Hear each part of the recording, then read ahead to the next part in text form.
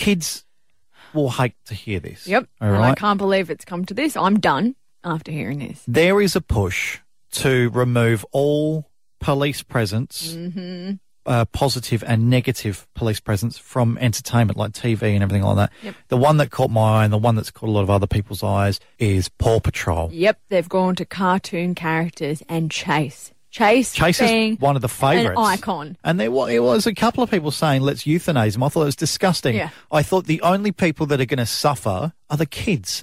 You see kids they're decked out in the stuff and not just a generic Paw Patrol, specific characters. And Chase is the main one. My own nephew, 3-year-old Caden, has Paw Patrol gear everywhere in his entire room. He wears Paw Patrol outfits. He loves Paw Patrol. How are you going to explain to him That his favourite's gone. if this was to come to pass? I don't think it will. But they won't understand it. They won't understand it. No. And it's disgusting.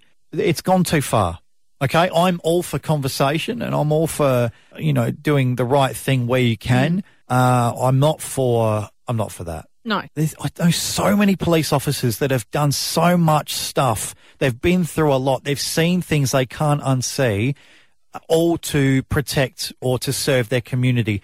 The police force, as an idea, is even being attacked. Over in the US, there's a couple of states that are looking to abolish the police force. And I said yesterday, what's going to replace that? Nothing. What are you going to replace it with? If you take a power structure away, what are you going to replace it with? You can't have a void. You'll have anarchy.